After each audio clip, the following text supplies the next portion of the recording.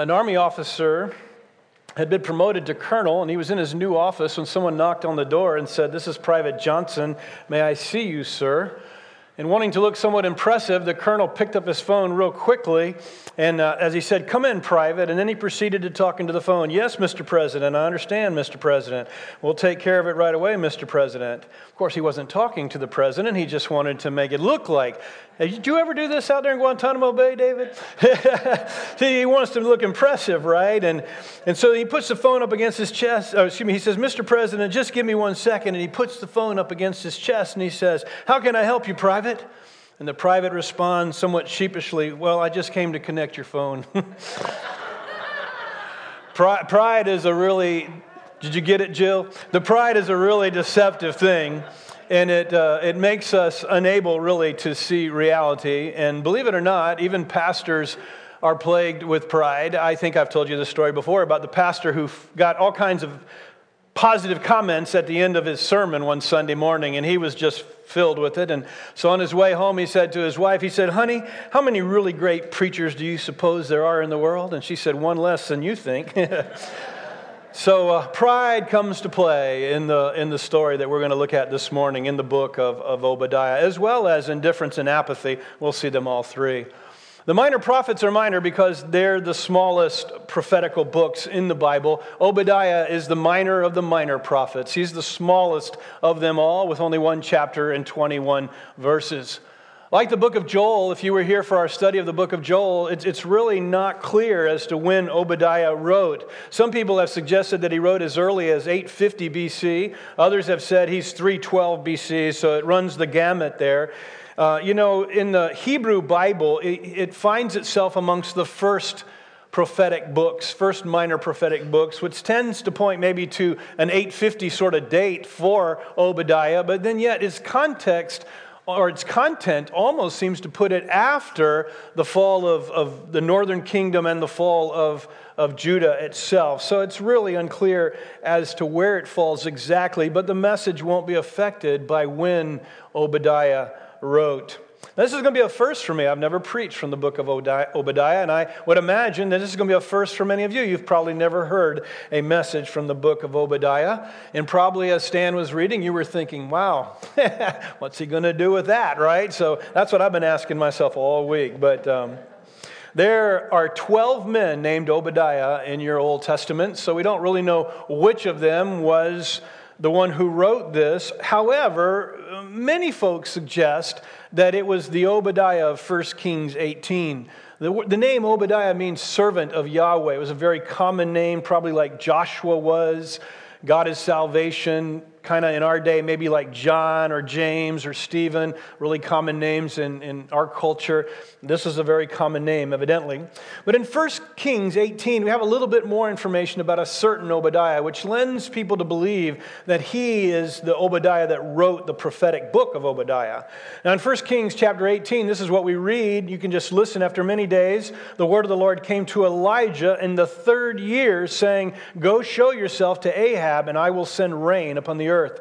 So Elijah went to show himself to Ahab. Now the famine was so severe in Samaria, and Ahab called Obadiah, who was over the household of Ahab. Now Obadiah feared the Lord greatly, and when Jezebel cut off the prophets of the Lord, Obadiah took 100 prophets and hid them by 50s in a cave and fed them bread and water.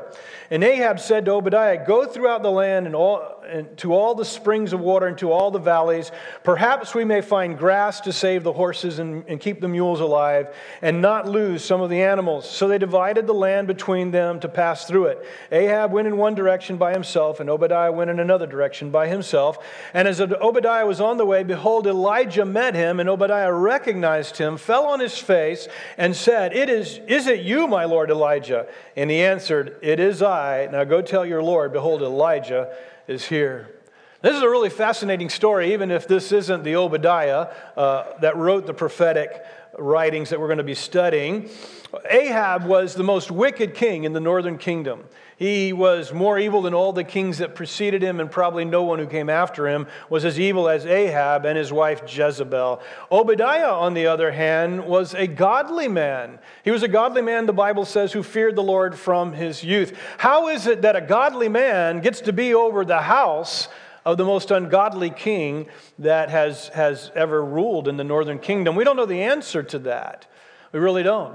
We know very little, actually, about Obadiah. 4 things we do know that you probably picked up on. He was a devout believer in the Lord. He had feared the Lord since he was a young man, since his youth. He hid 100 prophets when Jezebel was trying to kill them. He hid 100 of God's prophets, and he fed them over the next however long. He fed them and kept them alive. Not a easy feat in and of itself, being that there's no Food Lion or Farm Freshes or any way of feeding them as Obadiah did.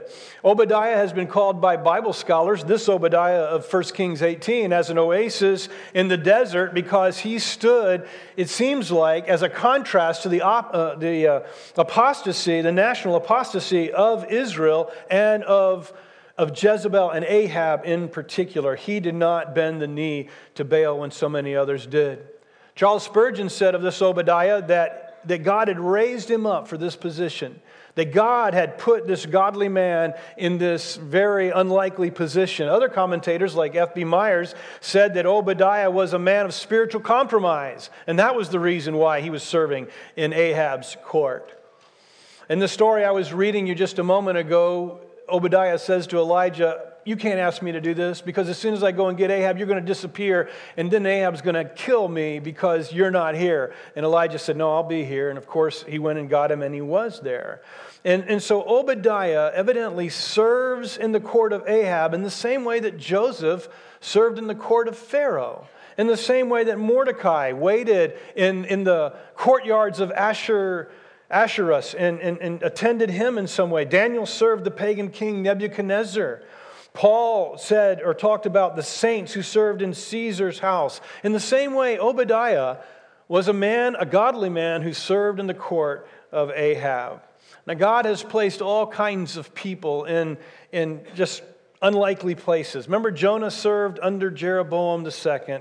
Here's where Obadiah serves. And again, I can't guarantee you that this Obadiah is the same one writing this prophetical book. But it seems to point to him being that he is of that time period, and God spends a little bit of time talking about Obadiah himself. Now, we want to focus on the record of the message that Obadiah left behind. Now, like Jonah's message from last week, this is not a message directed at Israel. Now, I told you last week, and I believe it absolutely, that Jonah was a message spoken to the Ninevites, but it was recorded for the Israelites and for all of us. You know, I can't really say that about Obadiah's letter, although God hasn't included it in his Bible, so there has to be some things he wants us to glean from it, and I'm going to hopefully share some of those things with you this morning. But this is a message that's directed at the Edomites, the descendants of Esau, and really the book itself is just a recording of that message directed at Edom. Now, it's a pronouncement, the whole book is a pronouncement of judgment against the descendants of Esau. They're called Edomites, that they will be destroyed. Now, you remember Jonah went to the Ninevites and it had the same sort of message, God's going to destroy you. This is the message that Obadiah is bringing. Now, let me just set these boys in context for those of you that may not know them, although I imagine most of you are familiar with them. Abraham had a son named Isaac, and Isaac had 2 sons. They were twins. They were born to him, and one of them was Esau, the older, came out first, and then there was Jacob. The story goes that Jacob's hanging on to the heel of his brother, right, which kind of made him always this idea that he's trying to supplant his brother. And indeed, Esau, he's the oldest brother, but Jacob is the chosen brother, and he is the one who will supplant his brother. Now, I don't mean that he was the chosen brother in the sense that God is going to choose Jacob to save him and not Esau. But what I am saying to you is that God is choosing Jacob to be the one through whom Jesus would come and be the one through whom God would count his people. Esau and Jacob fought as children. And they split up eventually, Esau threatening to kill his brother Jacob. He did so because Jacob, his dad's nearly blind. He goes and pretends to be his brother, and his dad blesses him and gives him the blessing. And when Esau finds out, Esau is so angry, he's going to kill him. Jacob runs off to live with relatives for quite a few years, where he marries 4 women and has a bunch of children, 12 sons actually, to be exact. The book of Genesis records for us, though, that when Jacob eventually comes back home, You know, he's so afraid of Esau. He's so afraid that Esau is going to kill him. But Esau has he's overcome his grudge against his brother. He's actually glad to see his brother. And I think probably what that means is simply this. He didn't get the blessing, and probably he thought as a child or as a young man, well, that means my life's ruined. But by the time Jacob comes back, Esau in his own right is a man with a great family, lots of wealth, lots of money, and lots of power. And so my imagination is that he's like, that birthright thing, it wasn't a big deal. So when his brother comes home, he's actually glad to see him. They reconcile. And in fact, the Bible goes on to say they live beside each other. And when their father dies, they bury their father together. But over the years, the descendants of Jacob and the descendants of Esau grew in number, and their divide grew as well. The enmity between them increased, and so they were at odds with one another. Before the boys were ever born, God foretold that from these two men would come two separate nations. Later on, God would say, the nation of Jacob I have loved, the nation of Esau I have hated. Now, why does God say he hates the nation of Esau? Why does he say he hates the nation of Edom? Well, I think Obadiah gives us the answer to that question. So if you're taking notes, here's the outline for the book. It divides between verses 1 through 14 and then 15 through 21. 1 to 14 is God's judgment on Edom. 15 to 21 is God's restoration of Israel over Edom. Here's what God said that he was going to do to Edom. He said in verse 2, he's going to order the nations all around them to attack them. In verse 2, he says he's going to make them weak and they're going to become a despised nation. In verse 4, he says, I'm going to bring you down. In verse 6, he says, you will be ravished and nothing will be left. And he used that illustration. He said, when people come and they steal your grapes, they always leave a few. When robbers come in, they don't steal everything, but that's now how it's going to be with you. When I'm finished with you, you will be ravished and there will be nothing left of you. In verse 8, he says, I'm going to destroy your wisdom, talking to the Edomites. And finally in verse 9, he says, I will wipe you out. I will totally destroy you. Now, Jonah wasn't nearly as explicit as Obadiah is in his pronouncement of judgment. You remember that Jonah came and with 7 words said in 40 days, God's going to destroy you. And said in 40 days, God's going to wipe you out. Okay? But they repented. They repented and they turned back to God. That is not the case with the Edomites. There is no indication that Edom ever listened to God. And I want to suggest that Edom was a recipient of God's mercy just like all of us have been. God's warnings to all of us are God's mercy to us. They're his call for us to repent and turn back. Just as he forgave the Ninevites and didn't destroy them, even as he said he would through Jonah at their repentance, so I believe he would have done the same for Edom, but they did not repent. Isaiah, the major prophet, says this about Edom in chapter 34. Beginning in verse 8, Isaiah prophesies and he says, For the Lord has a day of vengeance, a year of recompense for the cause of Zion. Edom's streams will be turned into pitch, and its loose earth into brimstone, and its land will become burning pitch, and it will not be quenched night or day. Its smoke will go up forever. From generation to generation it will be desolate. None will pass through it forever and ever. Here's what God means by that pronouncement of judgment from Isaiah. He's saying, I'm going to totally destroy Edom forever. The fire that is not quenched is not fire that burns and goes on and on and on and on forever. The fire that is not quenched is fire that doesn't go out before it's consumed everything that it's going to consume.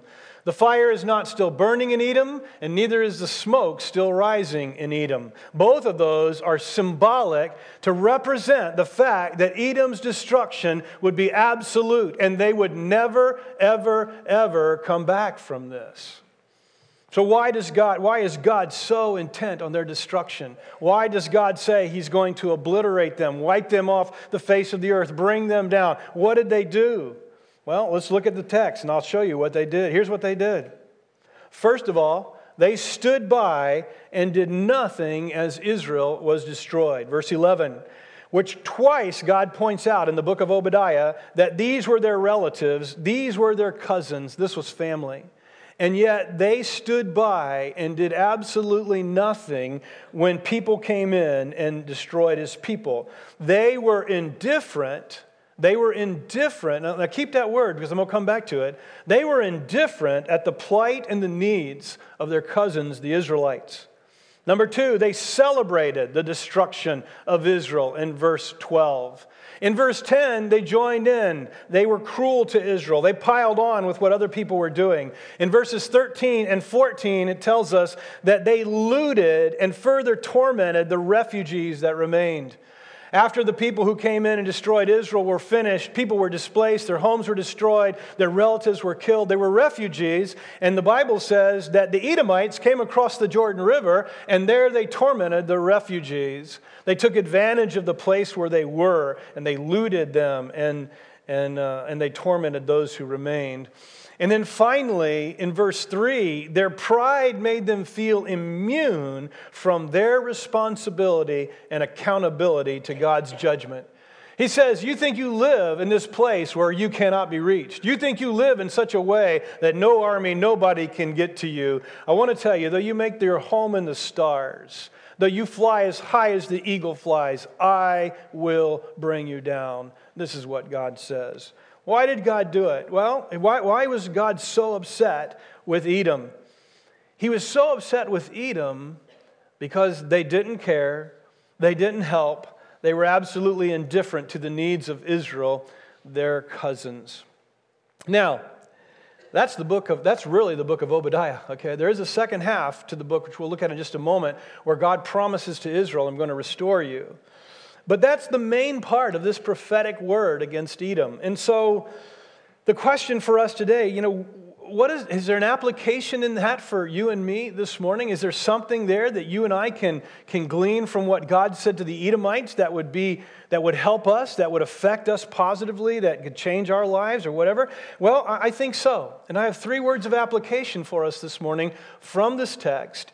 And you follow me, and you tell me whether you think I'm being true as far as an application from this text.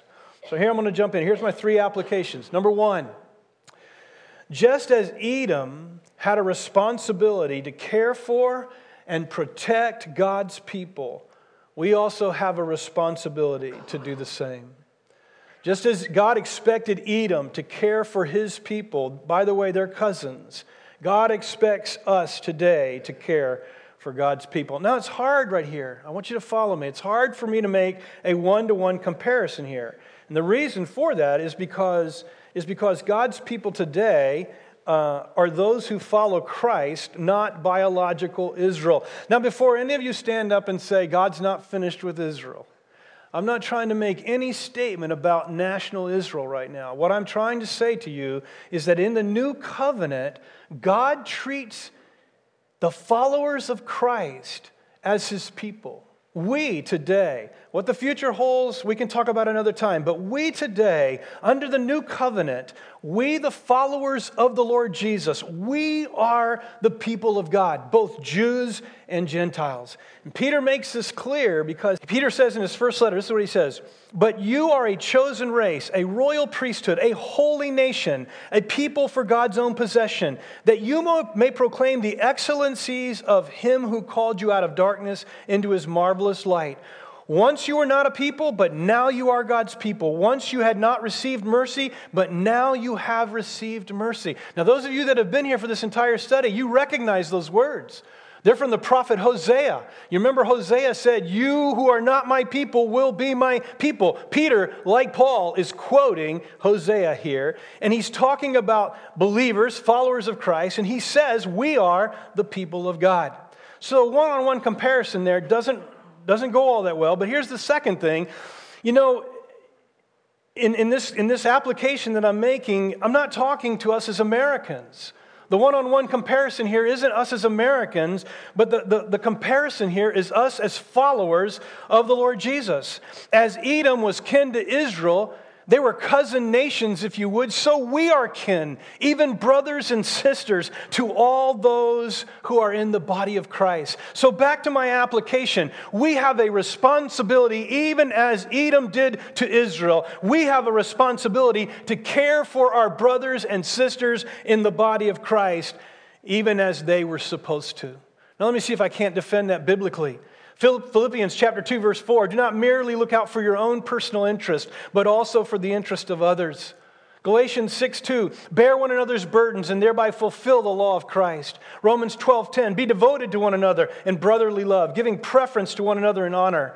Galatians 6:10, so then while we have opportunity, let us do good to all people, especially to those who are of the household of faith. 1 Timothy 5:8, but if anyone does not provide for his own, and especially those of his household, he has denied the faith and is worse than an unbeliever.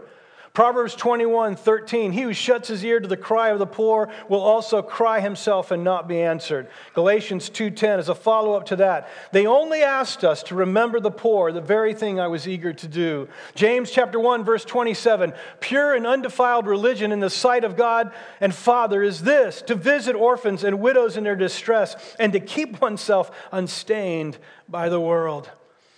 Now let me hasten to say that I don't believe any believer today would celebrate the suffering and plight of any brother and sister in Christ in the world. I don't think any of us would celebrate. And I don't think we'd pile on, and I don't think we'd exploit our brothers and sisters with more suffering if we see them down. But there is one indictment against Edom that I believe can apply to us, and that is that we can be just as guilty as them of indifference, of simply not caring. Burying any knowledge that we have of their plight and their suffering and saying to ourselves, it's not my responsibility. I'm not there. My life doesn't touch theirs. It's not my responsibility. Now that brings me to my second application. Here's my second application. Fight against indifference and apathy that can so easily overtake our hearts. I want to challenge every one of us who follow Christ to fight against this inward draw of our sinful nature to be all about me. Indifference is a deadly sin, forever a spectator on the sidelines of what God desires in life. You know, I read this story. You've heard this before, I believe, but a fellow at a bus stop says to another man, he says, you know, the biggest problem in our country is this, ignorance and apathy. And the other guy replies, he says, you know, I don't know what that means and I don't care. Indifferent spectators fail to take notice of those in need. They fail to see the aid that they can provide people all around them. They fail to get involved. They fail to take a stand for what is right. Calvin Miller, who was a famous pastor probably, when I was a young man, but Calvin Miller tells about this story about meeting a police officer in a restaurant one time. He had a can of mace holstered on his belt, and Miller asked him, how does that work? And he says, well, you spray it in their face, and you slip the cap off, you spray it in their face. And Miller said, well, what does it do? Does it knock them out? And the police officer said, no, they're still conscious, but they're inert. He said, do you know what inert means? It means they can't move. And Miller replied, he said, man, I've been a local church pastor for 20 years. I understand conscious, but inert, better than you might imagine. You know, folks, let me be honest, and I'm not trying to be cutting because I'm just as guilty of being conscious as inert as the next guy. But I want to encourage us to fight against doing nothing. I want to encourage us. I believe the application of Obadiah, and you might think I'm reaching, and maybe I am. But I think the application of Obadiah, God's condemnation of Edom, was that you were indifferent when my people were suffering and my people were under attack and my people were hurting. You didn't care. You did nothing to help. And so my application for us is let's not do that. Remember the story of the Good Samaritan? I know you know the story. Jesus told it. When asked, who is the guy who's the neighbor? And he talks about the Jewish men who walk by on the other side, making sure they don't touch the guy in case he's dead and becomes ceremonially unclean. They walk through on the other side. The Samaritan is the guy who goes right to him and steps into the need and helps the need. And Jesus said, that's the kind of man and woman that you and I need to be. I'm not to walk by on the other side of the road indifferent to the needs of others. And we have to fight against that because it is our natural response to be unresponsive and unsympathetic. I must act. I can't ignore. I must care. And that brings me to my third application for us. And again, this one I think stems right from the book of Obadiah, and you judge whether I'm speaking truth. Here's my third application. We should not think that we are immune to the discipline of God. We should not think that as a church family, that somehow or another we are exempt from God's chastisement for our apathy, or that you individually are somehow exempt from God's discipline for your own unwillingness and your own indifference to get involved in the needs of others who are hurting all around us. That's evidently what Edom thought, and they thought we're untouchable. Even if God does have a problem with this, nobody can bring us down, nobody can touch us. Of course, God's word to them was, I can bring you down from wherever. As I've contemplated this week, my conclusion was this. The reason I think we think this, are you tracking with me? The reason I think we think this is because it's not because we don't think that God can discipline us. We just don't think God will.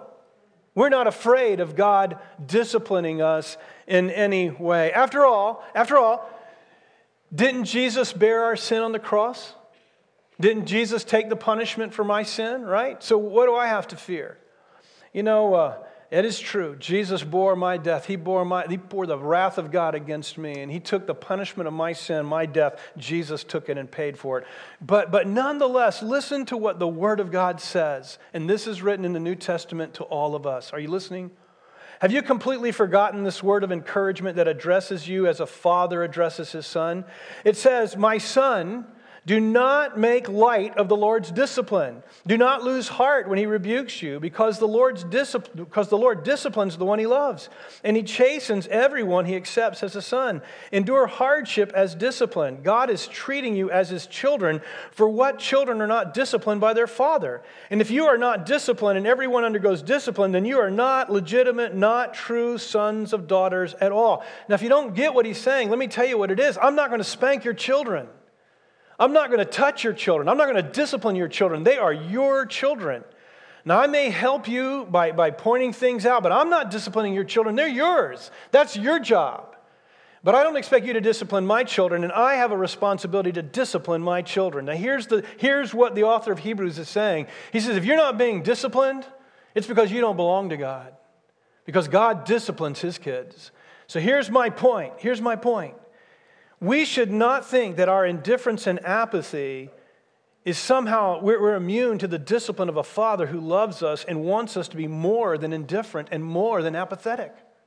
Let me continue. Moreover, we all have had human fathers who disciplined us, and we respected them for it. How much more should we submit to the Father of spirits and live? They disciplined us for a little while as they thought best, but God disciplines us for our good, in order that we may share in His holiness. No discipline seems pleasant at the time, but painful. Later on, however, it produces a harvest of righteousness and of peace for those who have been trained by it. Now, I'll be the first to admit, I really wish that God would spank me at the very moment of my failures. I really do. Because then I'd see the one-on-one corollary, and sometimes it's kind of harder to see the one-on-one corollary, which can make me think that God doesn't discipline or whatever. But here's the point, everyone. Here's the application that Edom missed, and we don't want to dare miss it. And that is that God disciplines us. He disciplines us as His children.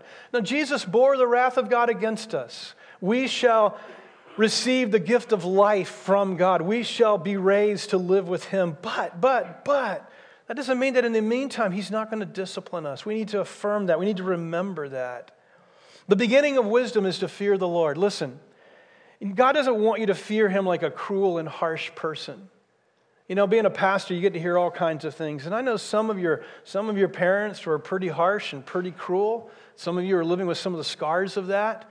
Some of you have known harsh and cruel people who have been your bosses, who have been neighbors, and you've had to endure harshness. That's not what God's talking about. God's talking about us fearing God as we fear a Father who loves us, but He loves us so much. He's not afraid to use the belt to make sure we understand truth and know what's best for us. Every good father here disciplines his children, and God is no exception to that. So, how do I live out these applications? And maybe this is just kind of a nuance of my applications, but I've got two things I want to say here. Number one is hey, let's act on this.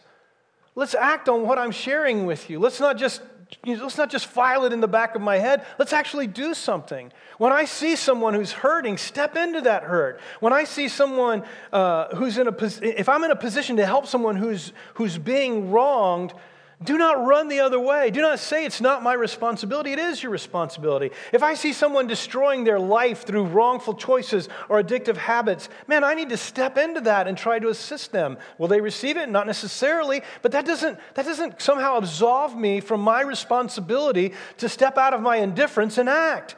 If I see injustices or immorality prevailing in our society, and we see that a lot, I need to step into that. I need to be a part of that. Here's the second way of living out these three applications. Let's not bury our heads in the sand and somehow think that's an excuse. It's not an excuse for me to keep myself in ignorance. And you know what, folks? Our brothers and sisters around the world are really hurting. They're hurting on two fronts. They're hurting on persecution, and they're hurting in the realm of poverty. And here's what I want to say to you. I need to make myself aware of these things. I cannot say the Syrian Christian refugees are not my problem. I cannot say that. I cannot say that the brothers and sisters being martyred from Kenya to North Korea to Egypt, that's not my worry. I cannot say that the brothers and sisters scrounging for food to survive in the Congo is not my issue. That's what the Edomites said. That's not what we who follow Jesus say. We say it is our issue. We say we are responsible. We say God has called us to care. And so here's what I want to say to you. Subscribe to something like the Voice of the Martyrs, where you get information so you can at least pray for our brothers and sisters who are being persecuted. Subscribe to the Voice. It won't cost you anything. Subscribe to the World Vision magazine, where you can learn about how we can help our brothers and sisters who they don't have food to eat, guys. And we have a responsibility to our brothers and sisters. I think that is the message of Obadiah. And that is how it applies to us today. That brings me to the last half of the book. And the last half of the book, 15 through 21, is just Obadiah's forecast that victory is coming to Israel over Edom. Here's what Obadiah says. He says, I'm going to judge all the nations. And by the way, I've already judged my own nation, he says. I have judged my own people. I will judge all nations. And Edom, you will pay in full for what you've done. That's what he says. I've judged my own nations, Edom. I've judged my own nation, Israel, Edom. I've judged the nations of the world. I will judge the nations of the world. And I am going to judge you. And you will pay for your indifference and for your piling on my people. God acknowledges that he sent the Assyrians and he has sent Babylon down to obliterate the north and to take captivity Judah. And he says, I'm going to bring up all the nations. But he says this in verse 18, Edom would be straw, Israel will be the fire, and Edom will be burned up in the flames. In verse 21, he says, the ones that God saves will live on Mount Zion and rule over Edom. God is going to raise up Israel, and he does. He brings them back from captivity, 70 years in Babylon, and he puts them back in the land, and they rule over Edom. In verse 17, he says, on Mount Zion will be deliverance. It will be holy, and the house of Jacob will possess its inheritance. In verse 21, he says, saviors shall go up on Mount Zion to rule Mount Esau, and the kingdom shall be the Lord's. By the time Jesus comes on the scene, Edom no longer is a distinct nation at all. In fact, there's very few Edomites left. Only Herod. Herod is the most famous that we would have known as the king who rules over Israel as a puppet king. But they were scattered, they were overthrown, and they were destroyed by Judas Maccabeus in the intertestamental period. But at the time of Obadiah, man, it would have seemed ludicrous to say that Israel will rule over Edom. But they did. They would destroy Edom and they would rule over Edom. Edom today remains as nothing more than an archaeological tourist attraction. We have the luxury of hindsight, but they did not. And yet we see the fulfillment of God's promise to Obadiah. All right, let me end this morning with a reminder, a historical story reminder of why God said he would judge Edom. At approximately 3:20 in the morning on March 13th, 1964, 28-year-old Kitty Genovese was returning home to her nice middle-class home in this middle-class area from her job in Queens, New York, where she was a bar manager. She parked her little red Fiat nearby in a parking lot, turned off the light, started to walk to her second-floor apartment, which was about 100 feet away from where she parked. She got as far as the street light when a man grabbed her. She screamed. Lights went on in the apartment building. She yelled, "Oh my God, he stabbed me. Please help me." Windows opened in the apartment building, and one man yelled out. He said, "Let the girl alone." And the attacker looked up, shrugged, and walked off down the street. Genovese struggled to get to her feet. Lights went back off in the apartment building, and the attacker came back out and stabbed her again. She again cried out, I'm dying. And the lights came back on. The windows opened again in the apartment, and the assailant again left. This time got in his car and drove away, and all the lights went back off, and all the windows shut back down. And the assailant, Genovese, managed to make it up to her door. City bus went by, seeing her stabbed. It was now 3:35 in the morning. The attacker returned once more. He found her in the doorway at the foot of the stairs leading to her apartment. He stabbed her a third time, and this time he killed her. It was 3:50 in the morning when police received the first call. They responded quickly. Within 2 minutes, they were on the scene. Genovese, of course, was already dead. The only person to call, a neighbor of Genovese's, revealed that he had phoned only after much thought and only after phoning a friend to ask what he should do. He said, and I quote, "I didn't want to get involved." That story is a famous story. You probably know it. Psychologists and psychiatrists have studied that story, trying to figure out why in the world people did nothing when she was being killed. And the bottom line is they didn't want to get involved. They were just indifferent to Kitty's need. I end saying this. May we not stand by indifferent as God's people to the plight of God's people around the world. We live in a world that's been unified with all kinds of mass technology and mass travel. It's hard to believe. Our little mission team is, all the way on the other side of the world. And they'll be back in a day. Hard to imagine, isn't it? The world has shrunk, everybody, and we cannot remain indifferent to the needs of our brothers and sisters around the world. Let's be proactive. Let's choose this day to get involved. Let's pray.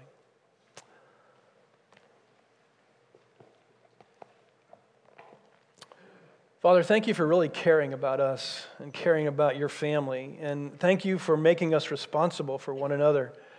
And I realize that Edom, or the descendants of Esau and the descendants of Jacob, I realize it's a different dynamic, but yet you expected Esau's descendants to be responsible for their cousins. And in a similar way, but even much more so, you've called us to care for our family members, our brothers and sisters. Father, I pray that we would leave here this morning with a resolve to actually do something about this. Find a way to get involved. Find a way to not just be oblivious to the needs of my brothers and sisters around the world. May we say no to indifference and yes to, Lord, use me. Here am I. Send me. Help me to pray. Help me to give. Whatever, Lord, use me. Use me and your family. We pray in Jesus' name. Amen. Thanks for listening. This message has been brought to you by Bacon's Castle Baptist Church. And if you'd like to learn more about our church, please visit us on the web at www.baconscastle.com.